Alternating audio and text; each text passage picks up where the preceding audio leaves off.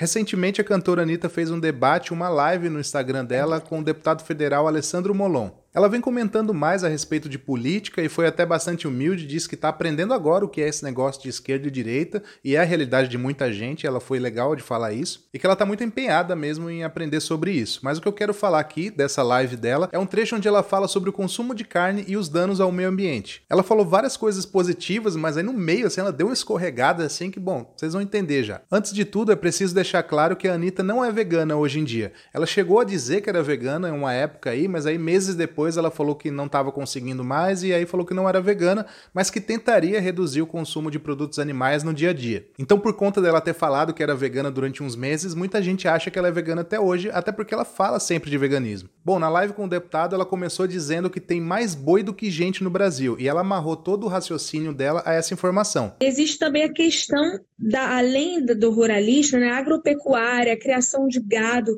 Hoje em dia no Brasil existe mais gado do que gente. Existe mais gado do que gente. Eu estava estudando isso hoje para eu poder me meter nesse assunto e eu vi que existe mais cabeça de gado que cabeça de pessoa. E aí a gente vê como o nosso consumismo tá sendo exagerado e desnecessário. Porque não seria mais, então... e aí acontece isso, né? Você vai, compra, tem aí churrascaria, restaurante, vai tudo. Tudo que a gente tem é oferecido de maneira exagerada, né? Tudo tem muito, tudo é muito. Aí a gente joga tudo fora.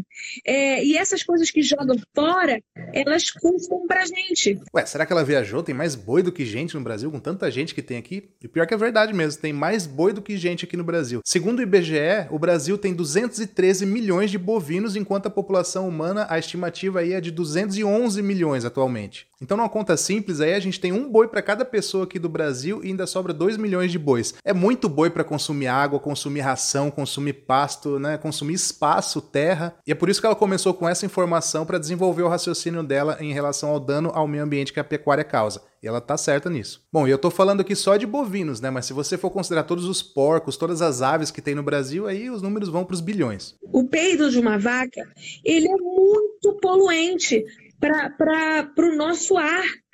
Então, a cada vaquinha que está ali soltando os seus gases é um dano para o meio ambiente gigantesco. Só para você ter ideia, a criação de animais para consumo gera mais gases do efeito estufa no mundo do que todos os transportes somados. Pois é, mais do que todos os aviões, todos os navios, todos os carros, todas as motos, todos os transportes somados, eles não agridem tanto o meio ambiente quanto a criação de animais para consumo. Ela ia muito bem na linha de raciocínio dela quando ela soltou aquela pérola de que veganismo é muito radical e por isso ela não é vegana. Ela disse que as pessoas não conseguiriam se adaptar a esse radicalismo, como ela disse, do veganismo, e é por isso que ela não é vegana. Ela apenas diminuiu o consumo de produtos animais. Por isso eu diminuí. As pessoas pensam, você...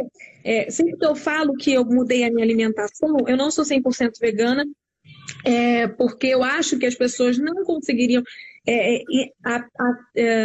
aderir a essa 100%, a esse radicalismo. Então, por isso eu sou o reflexo do que eu gostaria que as pessoas fossem. Anitta e todo mundo que está ouvindo aqui, por favor, nunca faça o link entre veganismo e radicalismo, porque isso já vem de tempos. As pessoas acham que é muito radical você não explorar e torturar animais. Então, quando você fala isso, você está dizendo para as pessoas, tudo bem explorar um pouquinho, matar um pouquinho. E não é assim. Eu entendo até um pouco a linha de raciocínio. Bom, já que todo mundo não vai ser vegano, então é melhor diminuir. Concordo. Mas do jeito que você falou, dá a impressão que o veganismo é algo muito inalcançável, muito inatingível, muito radical demais. E não é assim. Tem um monte de vegano por aí, eu sou vegano, tá? E tá tranquilo, não sou radical nesse sentido que você falou. A questão é que você não conseguiu se adaptar ao veganismo, não conseguiu ser vegano, então você coloca como algo radical, que ninguém vai conseguir mesmo, então nem vale a pena tentar. Então não faça isso, tá? Você tava indo muito bem. E depois disso ela falou muitas coisas boas, na verdade. Então eu vou continuar elogiando aqui. Só que isso que ela falou me lembra muito aquela coisa. Sabe quando você quer falar de um amigo e aí você fala de querendo elogiar o cara, só que você fala mal? Ele é feio, mas é meu amigo. Ele é babaca, mas é meu amigo. Então foi mais ou menos isso que ela quis dizer do veganismo. Ela tá falando bem do veganismo, só que ela fala que é radical ao mesmo tempo. Então não faz sentido, né? Não faça isso não, tá? Apesar desse escorregão aí, ela continuou falando e falou muito bem sobre a questão do uso da água na pecuária.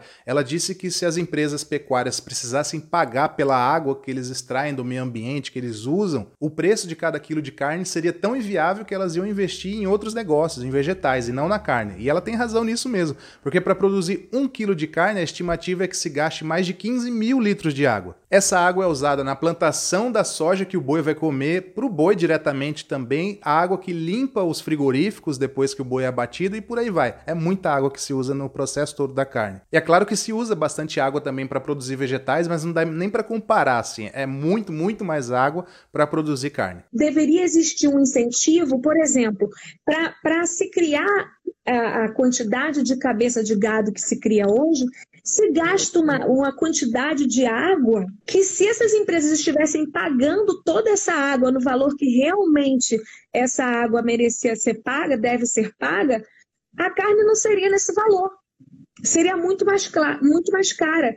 E aí a gente não teria um estímulo tão grande à agropecuária, né, como a gente tem hoje. A gente teria também um estímulo da gente produzir coisas da terra, né? E para finalizar esse trecho da live dela, ela citou que os grãos usados para alimentar esses animais, né, eles poderiam ser usados para alimentar pessoas diretamente, seria muito mais inteligente. Os alimentos que hoje são usados para alimentar o boi, a vaca e etc, eles poderiam alimentar a gente por muito tempo. Eu poderia citar muitos números aqui de quanto de grãos que vai para pecuária e não vai para ser humano e tal, mas ó, é só você pensar uma coisa.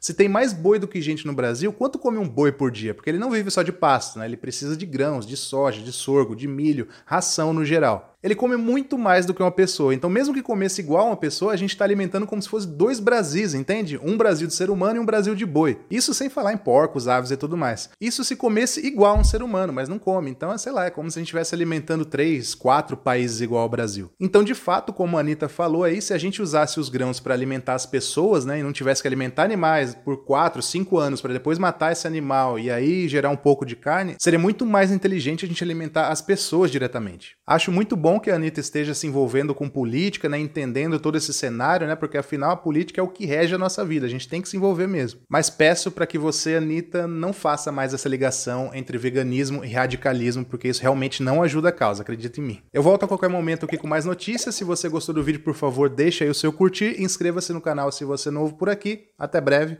tchau!